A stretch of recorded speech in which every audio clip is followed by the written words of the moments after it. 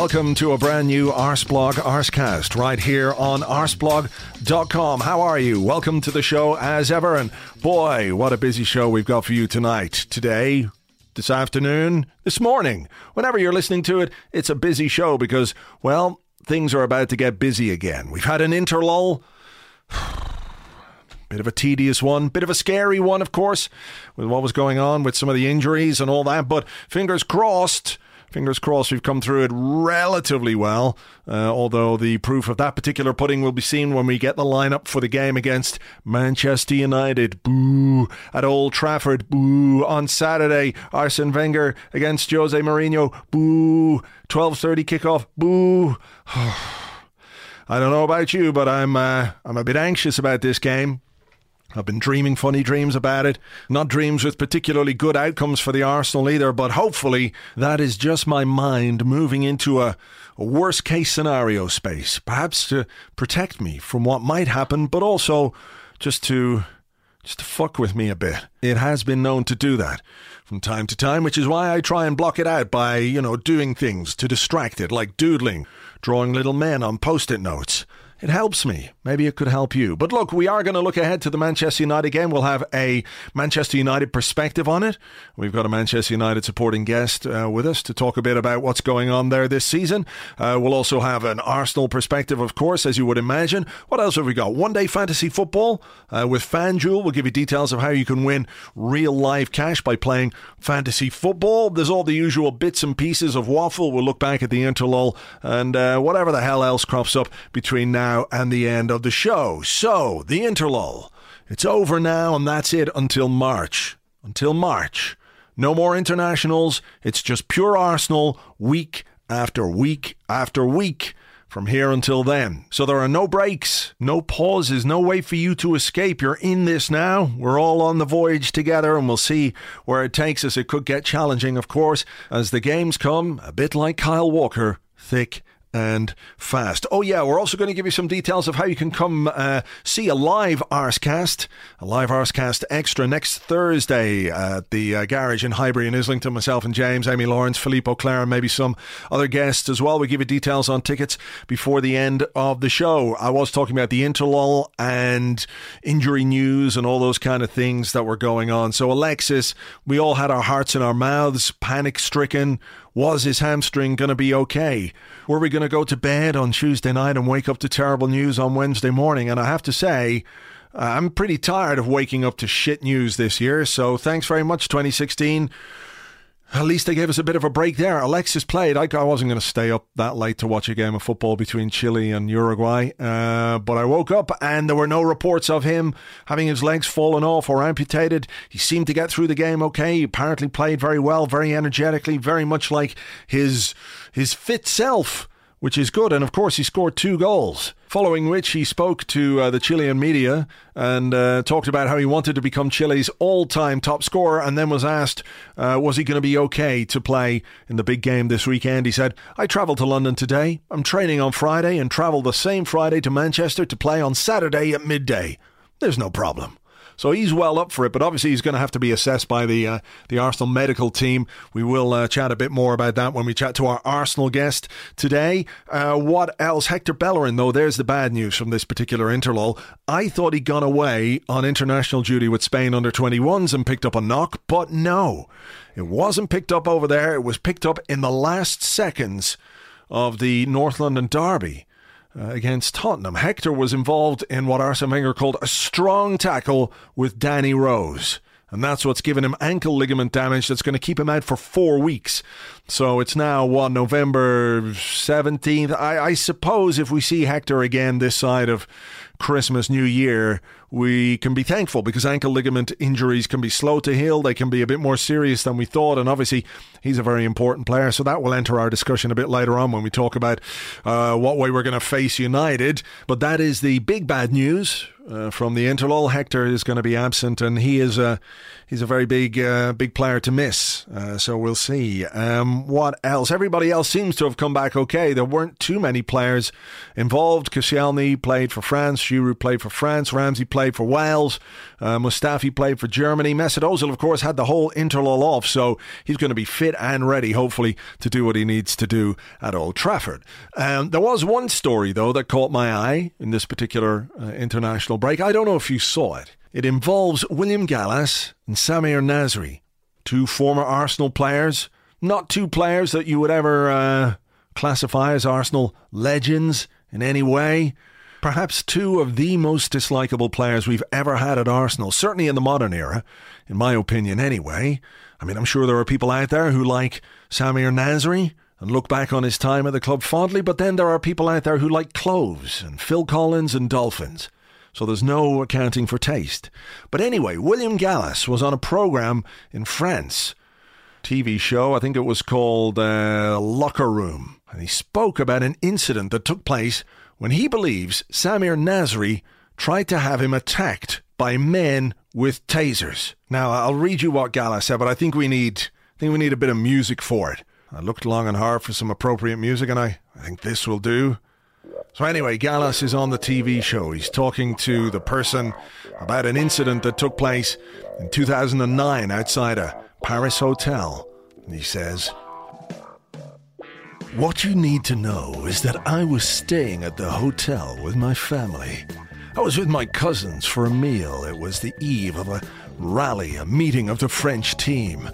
At the end of the meal, I leave the hotel, and there are people who come to meet me and want to talk with me. Initially, I did not want to. Then I recognized a person who was often with Samir at the Arsenal training ground. A few days previously, we'd had an altercation in relation to something he said, and I did not appreciate it. This person wanted me to go and see Samir, who was in a car down the road. I was about to follow him, but my cousin, who is a policeman, told me in Creole not to go there.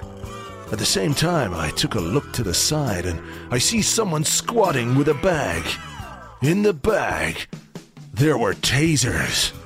I do not know why, but luckily I was with people that day because I do not know what could have happened."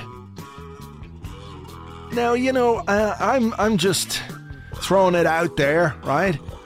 That based on what we know from what Gallas is saying, what could have happened is that they could have lured him down to this other car and then tasered him. I mean, I think that's pretty obvious, right? It's not like they were going to bring him down to the car and there was going to be a conciliatory cake there that Samir Nasri had baked himself. "Hello, William. I'm very sorry about the altercation we had on the training ground. Here's a cake. I baked it for you. I really hope you enjoy it. Maybe we can be friends now." No, I don't think that's the way that Samir Nasri rolls. Now, I'm not saying that Nasri was definitely going to have him tasered, but, you know, based on what we know, on the evidence that's there's a man with a bag full of tasers. He wasn't just going to start throwing the tasers at Gallas's head. One would assume that he would just, zap the shite out of him. That's what they're for, right? They're for... But what a bizarre story, because Nasri and Gallas hate each other. There was an incident when they were in the French national team. Nasri had just broken into the side and he got on the bus all cocky and sat down in Thierry Henry's seat, and Gallas said, "Hey, that's where Thierry Henry sits," and Nasri basically told him to fuck off, and they hated each other ever since. Apparently they went a year at Arsenal without talking to each other. Now, the ideal scenario there would have been for the two of them to just taser each other until they lay on the ground dribbling and perhaps leaking stuff out of orifices that you generally don't want to leak stuff out of. For me, that would have been the perfect way for the two of them to sort that out. They still don't talk, apparently. Must be difficult at those old Arsenal reunions, All the lads get together. Samir, Adebayor, Gallas, Robin van Persie. All the good lads together, having the laughs in a bar, all sitting at different tables, just staring at each other. Fun times. Right. Let's get on with the show. So, to take a look ahead to this big game against Manchester United, I wanted to get a bit of a Manchester United perspective. So, somebody who's a Manchester United fan and who writes about them for ESPN. Glad to welcome back to the show Musa Okwonga. Hey there, how's it going? Very well, thank you, very well. Let's start where I don't think there's anywhere else we really can start other than Jose Mourinho and Manchester United. To me, always seemed like a combination that goes as well together as toothpaste and orange juice. The way that he operates and the way that Manchester United fans want their club to be operated and for their team to play. How are you enjoying the first part of his reign, I guess? I was going to say regime, but reign I think will do better. Honestly, I think what I can safely say is that it has been it's been interesting. It's been far from dull. Actually, that's not true. The draw at Anfield was fairly dull. But I think it's been compelling. It hasn't been necessarily that entertaining. I think in patches there's been some great football, in limited patches. The Leicester result, for example. And even patches against Burnley. You know, we failed to score but looked vaguely entertaining. And some of the Swansea game. But ultimately, it's been, unfortunately, as you'd expect, a Mourinho tenure to last.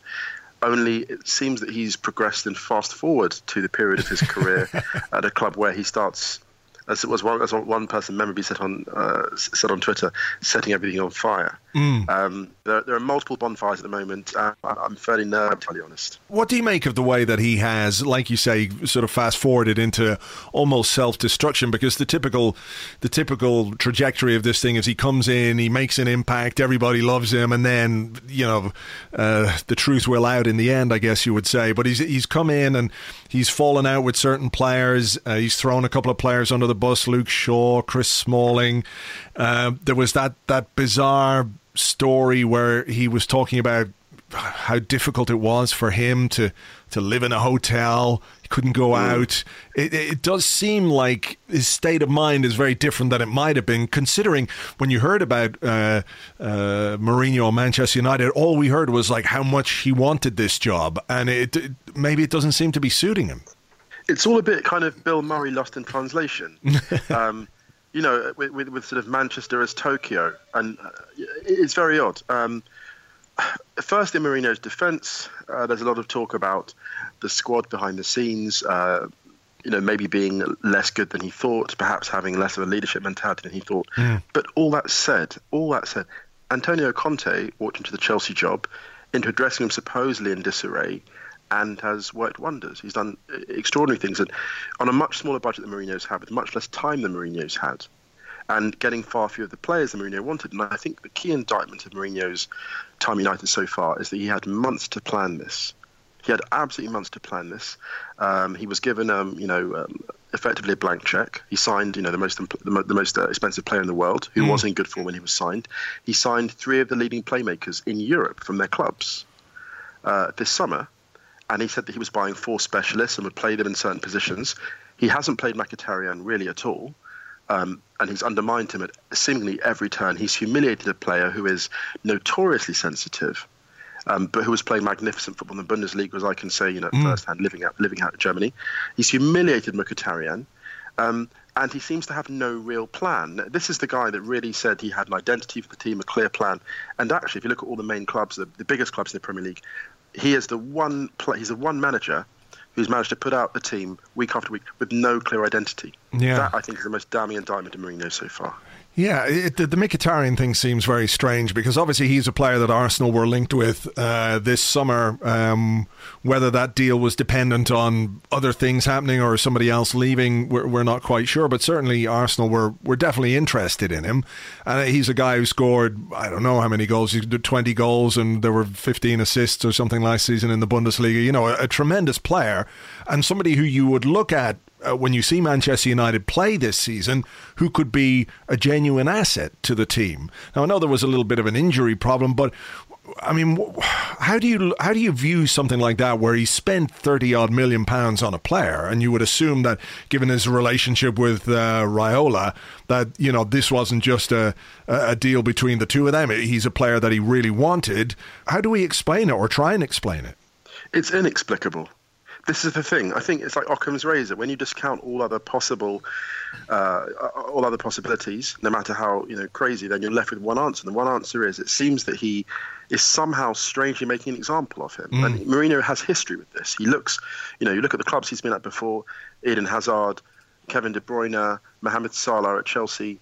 Juan Cuadrado. He has a history of taking creative players and almost trying to break them as if they're stallions. They say you've got to break a stallion before it really comes of age. He's almost doing that. It's so bizarre. Just let these people play football. Mkhitaryan turned up at United the same way he turned up at Shakhtar Donetsk, the same way he turned up at Dortmund, eager to prove himself, eager to please. Let the man play football. He should be the nerve centre of the attack. If you look at and this is another damning indictment, Mkhitaryan is the type of player that can win you a championship, can win you a Premier League. He's that good, he's that consistent, he's that intelligent, he's a magnificent footballer. You look at any other of those leading managers, maybe with the exception of Klopp, whose style was maybe a bit too rough around the edges, I suppose, for Mkhitaryan, because he really flourished under Tuchel.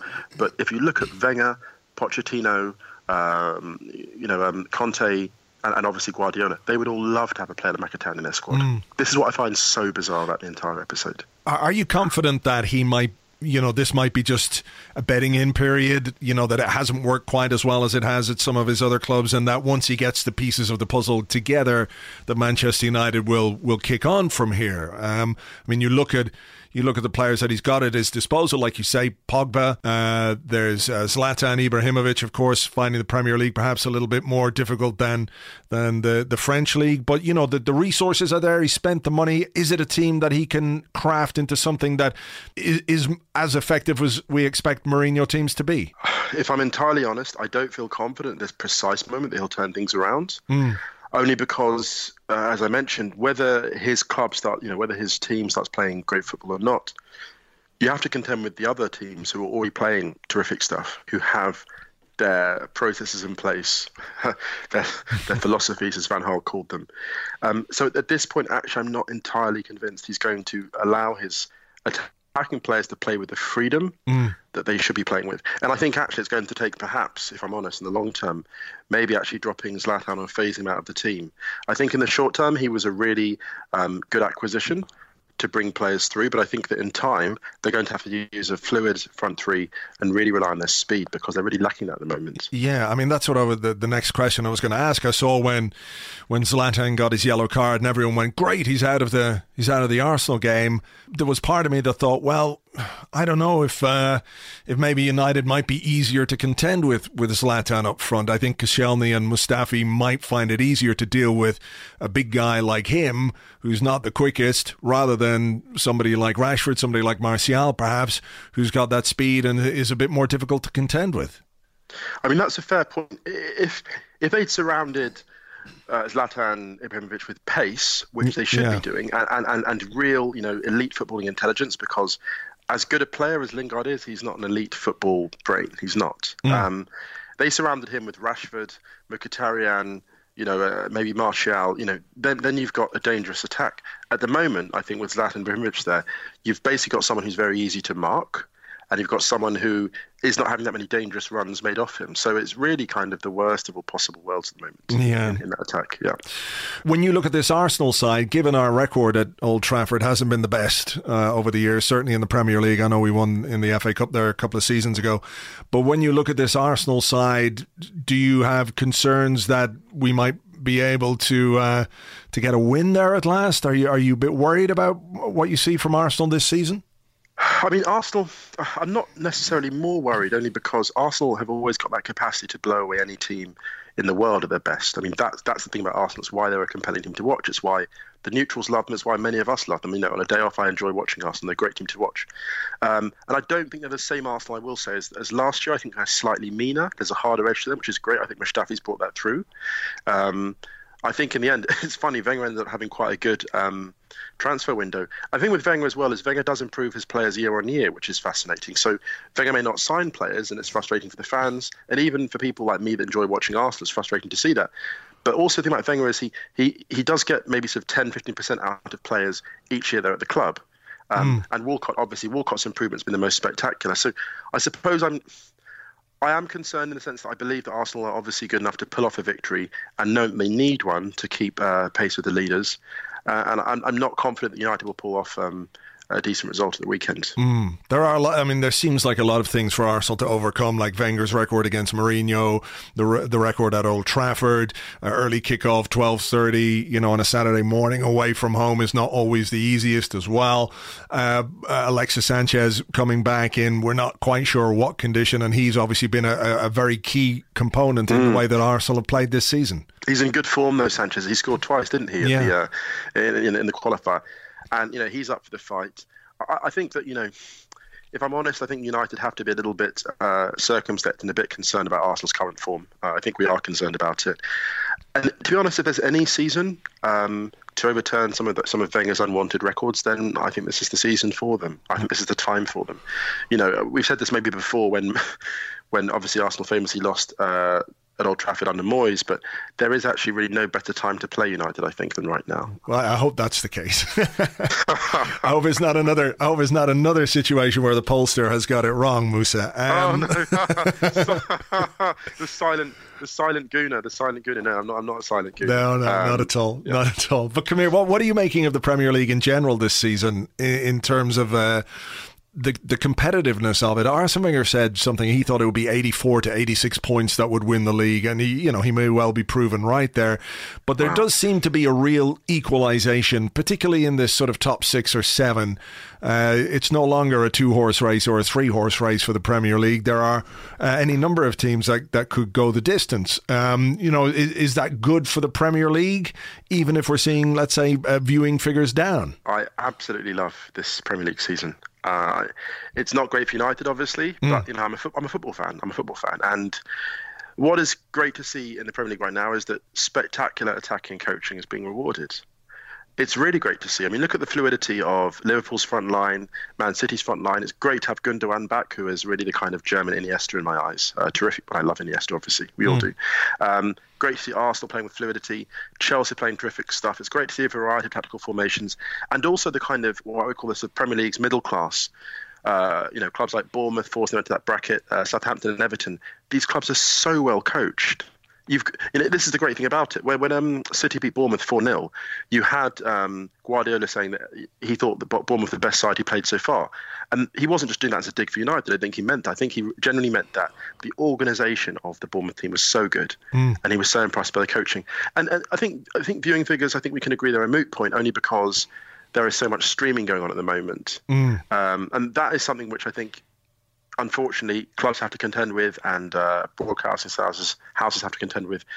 And maybe they'll have to come to some kind of better offer for streaming. Maybe there is a halfway house of offering maybe a cheaper subscription package. But I don't think that takes anything away from the quality of the league we're seeing. I think that actually more people are paying attention. If you look at Twitter, it's very clear that people are engaged with matches, whenever they're on, especially the big games. All right, well, look, at that whole thing is a different debate. We might have that at another time. But look, I'm going to keep fingers crossed that we can overcome some of those hurdles. I know it will upset you, but we can remain friends, I hope, Musa. Always. Thanks a million. Pleasure's mine. Thanks so much, mate.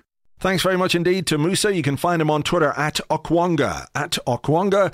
And afterwards, after we finished recording, he said, "May the best team win," because he's a nice chap like that. And I said, yes, may the best team win indeed. But I had my fingers crossed, folks, 100%. Sorry, mate, but if we're not the best team and we still win, I'm going to take that. And I'm not going to feel bad about it one bit. It's long overdue. All right, let's talk a little bit about FanDuel. One-day fantasy football with real-life cash prizes. It's very easy to play. You just sign up, deposit some money in your account, enter the competition, and Bob's your uncle. There are prizes galore for you to win. This week, FanDuel have got an extra special offer for you. If you sign up and deposit £10, they'll give you free £5 credit every Friday for 4 weeks. That's £20 worth of free credit. So you've got loads of chances to win some of the cash prizes that they have on offer. All you've got to do is go to fanduel.co.uk and sign up using the offer code Arsblog War Chest. That's Arsblog War Chest. You deposit a tenner, they give you a fiver every Friday for 4 weeks. Now, I should point out that fiver is to play with and enter contests to try and win money. You can't withdraw that fiver, but it gives you 4 chances to enter the big competitions like the £6,000 fan favourite, which is what we're entering this week. And the team that I've picked to try and win me some money, which I'm never going to do, but never mind. The team is Butland in goal, Williams, Peters and Jagielka at the back. What am I thinking? In midfield, De Bruyne, Mahrez, Wijnaldum and Goodmanson in midfield, and then up front, Sanchez, Alexis Sanchez, of course. I don't know what I'm doing.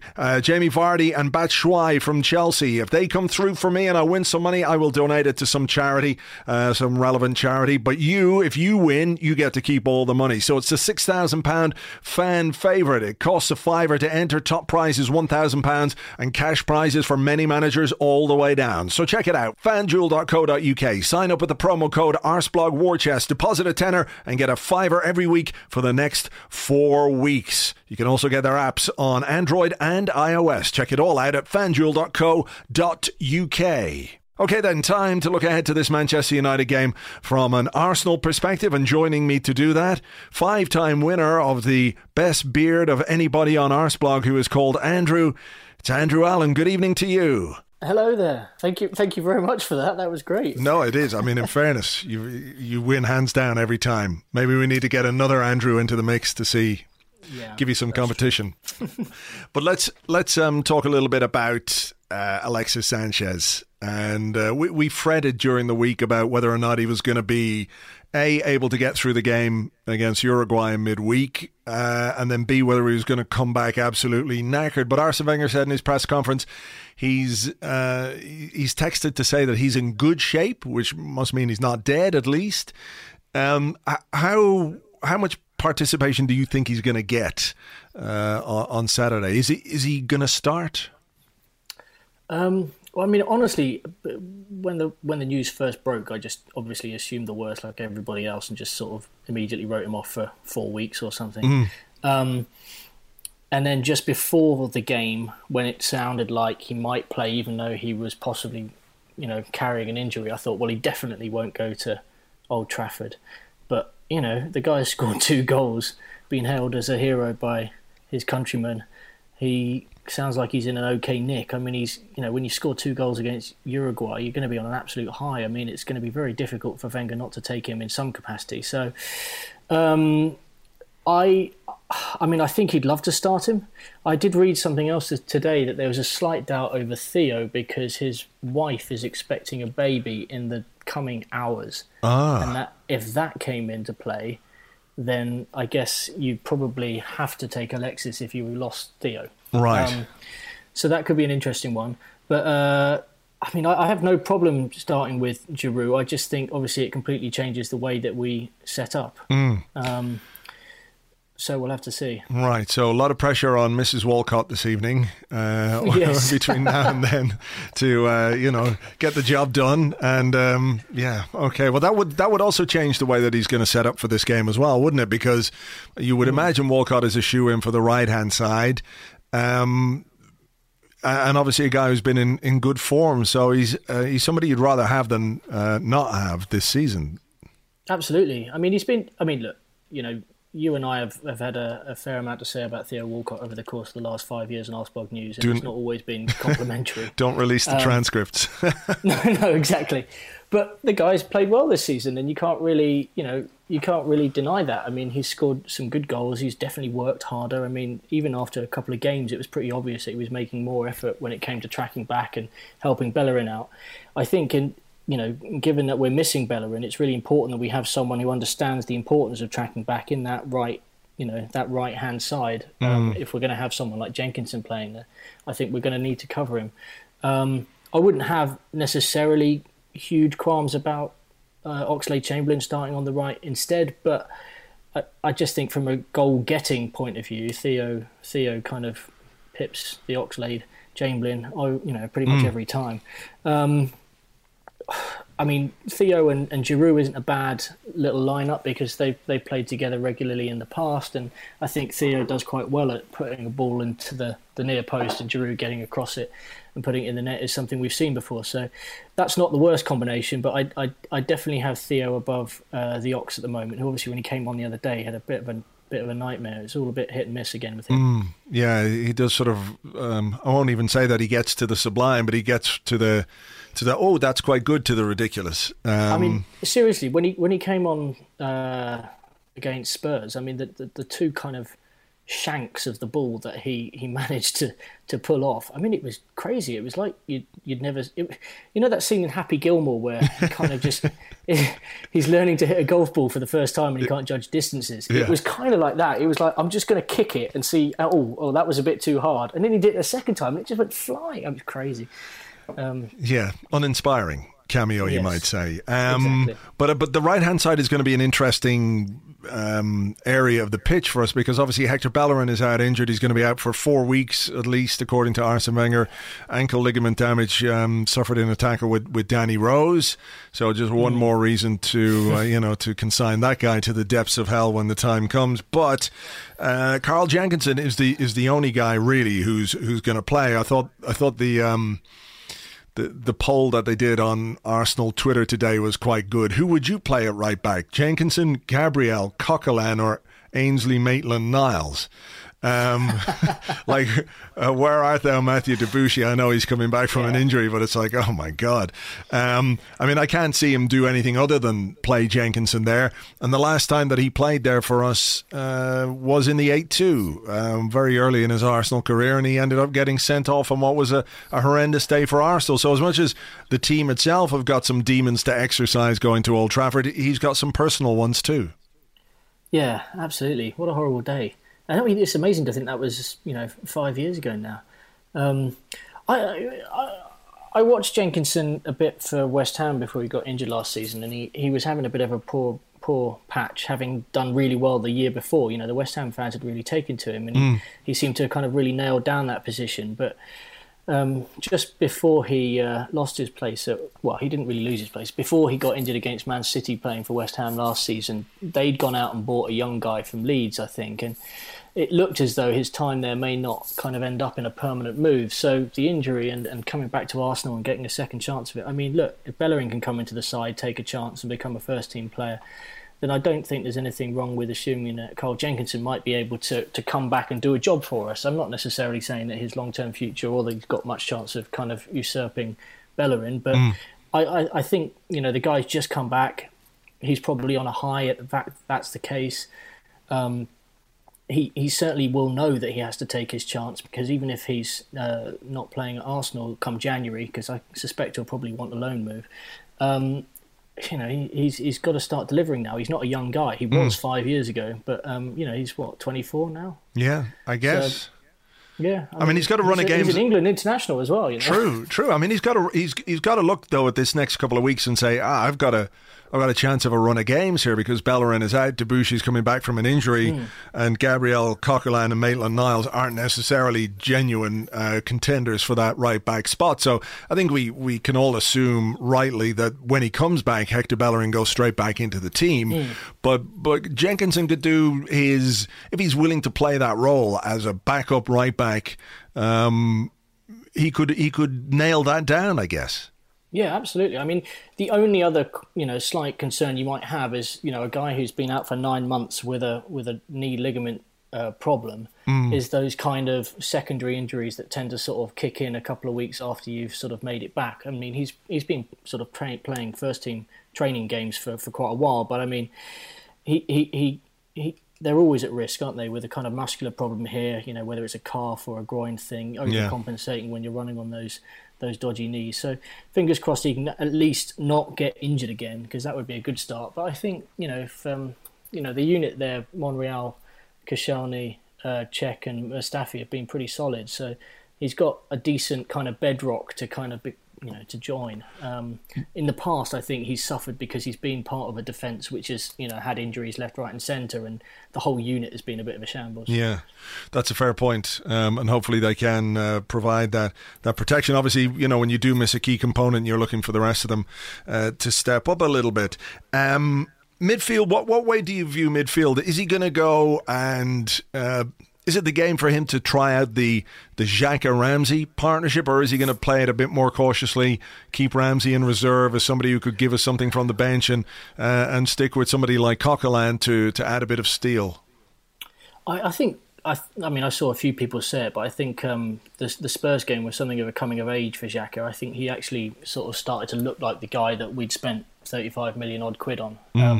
I thought he kind of had a penetration in the past that Cazorla usually delivers. He's not anywhere near as mobile, and he's not the kind of wriggle out of a tight situation kind of player that Cazorla obviously is, but he does look for a pass. He pings the ball about at a decent pace, which is great, because if you're trying to create some momentum in the game, the last thing you want is a guy who slows it all down by playing a safe ball.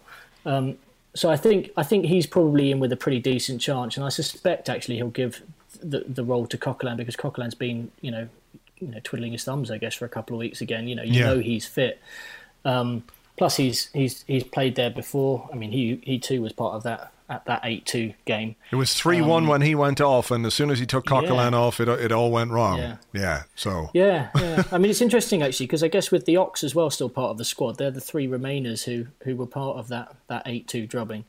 Are they the only ones? Was Walcott there that day? I don't think he was there that day. I don't think he actually played that day. If he did, then he was probably as anonymous as we were used to him being at that time. Anyway, I digress. But I suspect, having seen Coquelin and Xhaka do okay, that he'll go with them.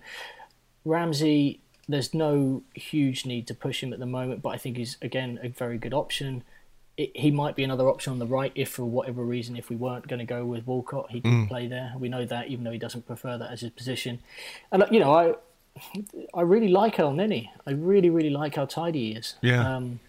I think he can count himself really unlucky at the moment not to be able to get into the team on a regular basis. But I guess that says something about the strength and depth we have at midfield when we've got a couple of injuries. True. That's great. That's great. It is. Just for the record, the team that day was Szczesny, Koscielny, Giroud, Jenkinson, Armand Traore, Thomas Rosicky, Aaron Ramsey, Andrei Arshavin, Francis Coquelin, Robin van Persie, and Theo Walcott. Yeah, so there is a few there. Yeah, Koscielny as well. Yeah, the substitutes that came on, Oxlade-Chamberlain came on for Coquelin. That's where it all went wrong. That was the point. Henry Lansbury came on for Van Persie, and Marouane Chamakh came on. And also on the bench, we had Fabianski, Ignacy Miquel, Ozyakup, and Gilles Sunu.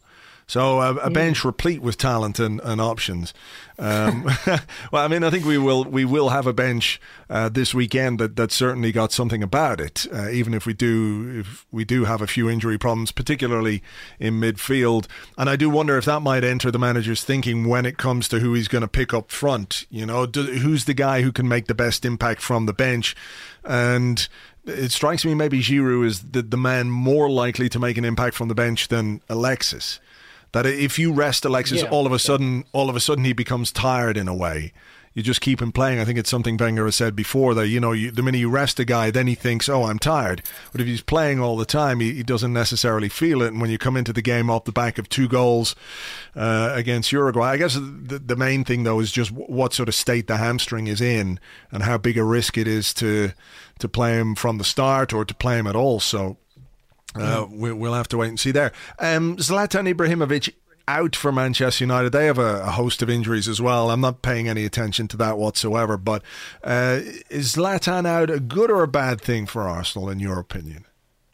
I mean, he's scored against us before, obviously. I mean, he's scored against us for AC Milan. He scored against us twice when he was playing for Barcelona. I think it's a good thing. I mean, it's one less player to have to worry about, because I think without a doubt, even if he wasn't in the starting 11, he would have been an option off the bench. He's a big guy, he's a physical guy, he wins headers. Look, he's a good player, even if he's not quite the guy that he was a few years ago. I think it can only really be a good thing. It makes Mourinho have to test a couple of players who haven't been that great this season, I guess. Like, Martial hasn't had a particularly good season. But, I mean, my only concern is it's Arsenal versus Manchester United at Old Trafford, and it tends not to matter who the hell Manchester United put out. And, when you throw in the Mourinho thing as well, that double kind of horrible combo, it kind of, maybe it's... My only hope is it's kind of like, two negatives make a positive for us. Maybe Mourinho and Manchester United finally cancel each other out. And but what about the early kickoff? Is that 3 negatives adding up to a negative? Well, let's just hope Alexis is still on Chile time or something, because it'll be in the middle of the... Well, actually, I have no idea what the time difference is with Chile. It's about 7 hours behind, isn't it? Is it? I don't know. Who knows? Anyway, well, let's hope Alexis is okay on the timescale. I mean, look, I think Wenger's gone on record and said it's nothing to do with the time of the games. It really is just about us not acting like a bunch of idiots and defending idiotically and pushing our 2 fullbacks forward and going 1-0 down early. I mean, it would be really nice not to concede with like the first chance that we give them, which we inevitably will give them a very early chance. But I remember years gone by, the first time Van Persie got the ball against us, it was, goal.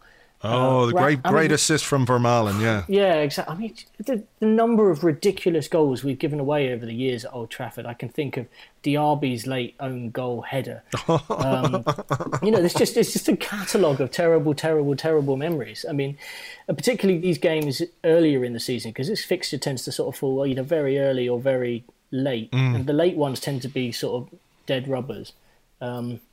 You occasionally get those kind of FA Cup games thrown in as well. But...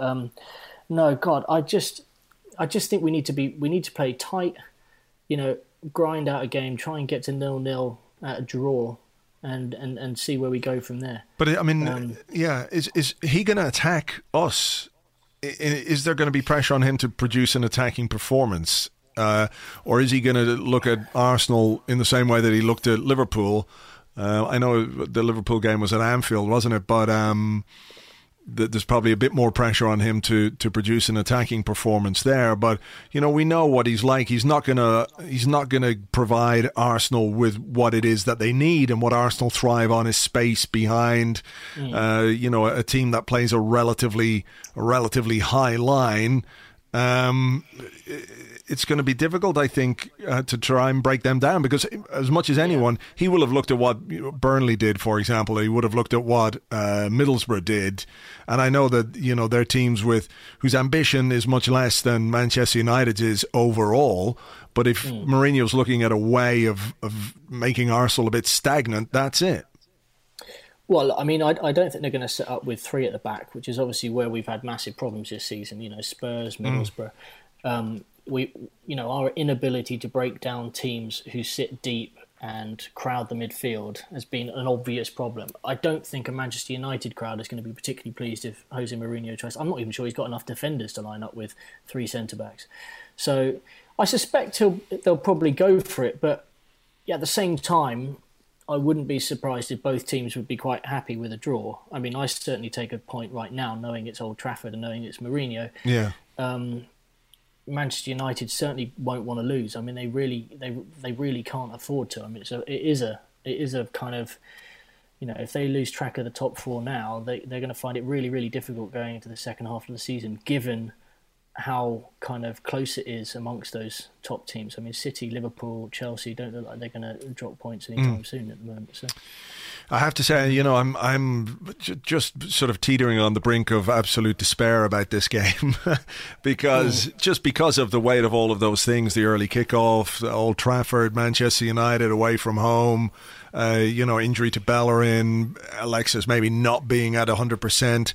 And then, of course, there's the record of Mourinho over Arsene Wenger. Yeah. Part of me says, look, that has to end at some point. It just has to. And Arsene Wenger, he plays it down when he's asked about it. He goes, look, it's not important, and we've got plenty of games against plenty of managers, and I've won lots of those, etc., etc. But it must be, given the fact that he clearly hates Jose Mourinho, as do many of the people listening to this podcast, so that's something we can all identify with. It must really grate on him, even if he can't ever say it perfectly. It must be something that he's an itch that he's absolutely mad to scratch. Absolutely. I mean, no, I think nothing would make him more happy than to get this double whammy. We reported on an interview not too long ago where he reflected on the 20 years that he's been in charge at Arsenal, and he was asked about the most disappointing defeats that he's suffered in his entire time, and he pinpointed the 3-2 defeat last season, which is the only game we've lost away from home in 2016. That was a game we should not have lost, and it was a game we managed to it was one of the most abject and ridiculous performances. And that was a mental thing, that really was a mental thing, because the team was playing well in that period. They were, playing well away from home. We played well away from home all season. The Mourinho thing, I just think, look, I mean, there was a small snippet of a small chink of light, shall we say, with that Community Shield win over Chelsea last season. But little did we know that Chelsea were going to be as shocking as they were last year, and still we managed to lose to them under Mourinho away from. I mean, it's just it is crazy. It must be a mental thing, because he has the players. The players deliver it in other games. I just can't for the life of me get my head around it, because he doesn't ask his players to do suicidal things. He doesn't ask his players to kind of drop off a man who's, I say man, I mean, Rashford was 16 years old or whatever the hell he was when he came and scored 2 goals against us last year. It's very frustrating. And it's for that reason, I mean, as a football fan, you know what it's like. You suffer, but every time you go into the game, you hope that this won't be the one that they screw up. Yeah. And that's how I'm treating Saturday. Yeah. I did like his comment today about, are you going to shake his hand? He says, yes, of course. I will respect the tradition or the ritual that's so important to the Premier League. Not because, there's no problem between us, but I'll do it just to fucking keep you guys quiet. Unlike the relationship with Ferguson, which kind of lightened over the years to the point where the two of them could share a glass of wine, there is no love lost between him and Mourinho. I mean, he absolutely hates him, and I think there's probably nobody in the game at the moment that is probably enjoying Mourinho suffering more than Wenger. But he would never ever be drawn or say that in public. Of course, he's just not that kind of guy. But I mean, he must secretly be just thinking, you know what, Jose or whatever the hell. It's a Jose, yeah. It's Spanish, Portuguese. God, sorry, people. Yeah. Anyway, no, I mean, I think he'd love to win. He'd absolutely love to win. All right. Well, look, let's hope it's 3-0 to the Arsenal in the 89th minute, and he goes over and tries to shake his hand while he's sitting on the bench. I think that would be quite glorious. Yeah. Bit of that. Yeah. Definitely go before the full-time whistle. The classic Mourinho. Yeah. And for the record, Chile is 3 hours behind us here in the UK and Ireland. So it's not so much time zones. Yeah, it's not time zones. It's distance, because it's down. It's more down than across. You see? God. So my maths and my geography is terrible. It's appalling. Yeah, okay. Oh, well, all right. Well, listen, we'll keep fingers crossed. Andrew, thanks a million. Thank you very much. Always a pleasure. Thanks very much indeed to Andrew. You can find him on Twitter at @AlanSport. That's at @AlanSport. And of course, he writes stuff and things for Arsblog News. Now, just to tell you about next week's event, the live Arscast Extra. It's an extra Arscast Extra. It's an Arscast cross with an Arscast Extra, whatever way you want to call it. We're doing it in the Garage, Highbury in Islington, on Thursday, November 24th. Kick-off time around 7 o'clock. I think doors open at 6 o'clock. So myself and James will be there, of course, and we'll be joined by Amy Lawrence and Philippe Auclair for a night of erudite Arsenal chat and whatever the hell else comes up as well, because we'll do it in normal Arscast Extra format. We'll chat away for the first half of the show, and then second half of the show we'll go out to the audience, bring a microphone, do the Q&A, and we'll answer the questions that the audience members pose to us. So please feel free to come and join us. There is a full bar. You can have a beer or two. We can have a beer or two afterwards, and it'll all be good fun. Hopefully we'll be going into it on the back of 2 very good results, because we've got Manchester United and PSG, but if not, maybe it'll be cathartic. So there's that to cling on to, I guess. Tickets are on sale from myticket.co.uk. Just search for Arscast. There aren't too many left. Most of them have gone, so do hurry. If you want to come along to the event, please get your tickets ASAP from myticket.co.uk. Search for Arscast and you can purchase them from there. I look forward to seeing everybody next Thursday in the Garage in Highbury and Islington. So look, Manchester United on Saturday, 12:30 kickoff at Old Trafford. As good as we've been playing this season, as goodly, as bigly, as well as we've been playing this season, and as poorly, relatively, as they've been playing, I just don't want to go through that again, you know? That thing. You know what I'm talking about, whether it's Old Trafford or Mourinho or United, you know what I'm talking about. That an Arsenal team just doesn't quite get it together on a day when they could stand up and make a big statement. You know, last year's game, I know Andrew mentioned it when we were chatting to him, but it's one of those fucking terrible games that has left a scar that we could do with, I don't know, what do you do with scars? Rub butter on them? I don't know if that's the right analogy here. I don't necessarily want to be talking about rubbing butter on Manchester United or on the scars that they've caused us. I just really would like us to get a good result here and to play well. You know, if we do, going into a game against PSG, it will be such a lift for us. And if we don't, all these questions will be asked of the team and the manager. Then when it comes to these big games, you know, I know we've beaten Chelsea and that was at home and it was a fantastic performance, but this game in particular, it's just so long overdue. We're so due a win here. And it won't come just because we're due one. It'll come because we've played well and we've concentrated and we've performed to the level that we're capable of, and we haven't shit the bed in a certain way, that we haven't let the occasion or the pressure get to us. And that, I think, is where the next game and also the game against PSG will tell us quite a bit about this Arsenal side. That the doubts that we've had, some of them have been dispelled this season through the performances, through the results, and through the way that we've played and where we sit in the Premier League table. You can't ignore that, but it's turning up in these games, turning up in the high-pressure games that haven't gone well to show that you can put these ghosts to bed. You can slay the ghosts, you can hang the ghosts, or do whatever you want to the ghosts. Anything bad. Do bad things to the ghosts because they did bad things to you before they were ghosts. I don't know what I'm talking about here. I would just like us to do ourselves justice at Old Trafford and do this team justice and the club justice and fans justice. And I sincerely hope we do that. So I don't know what else to say about it other than just do that, Arsenal. Make Jose Mourinho unhappy. That's the first thing. Think about that. Think about how happy you could make the world in these trying times if you made Jose Mourinho unhappy. It's almost like a public service. For the greater good, for humanity, for the human race, for all of us who have a heart. Just go out there and make him sad and furious and whatever else, just once we're happy. So I'm going to leave it there. James and I will be here with an Arsecast Extra on Monday. Fingers crossed we're talking about good things.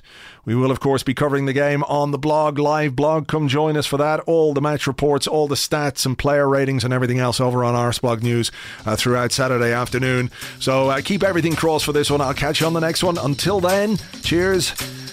Bye-bye.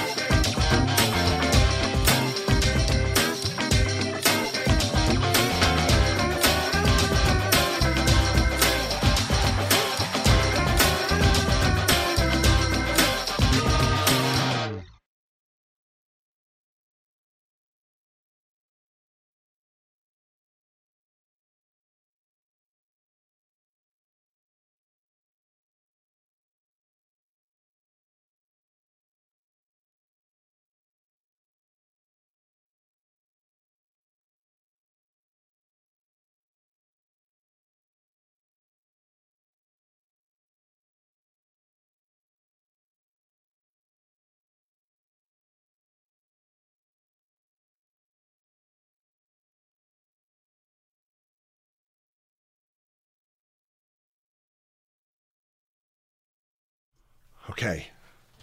Archer, sit. Now, tell me this. Is Jose Mourinho a cunt?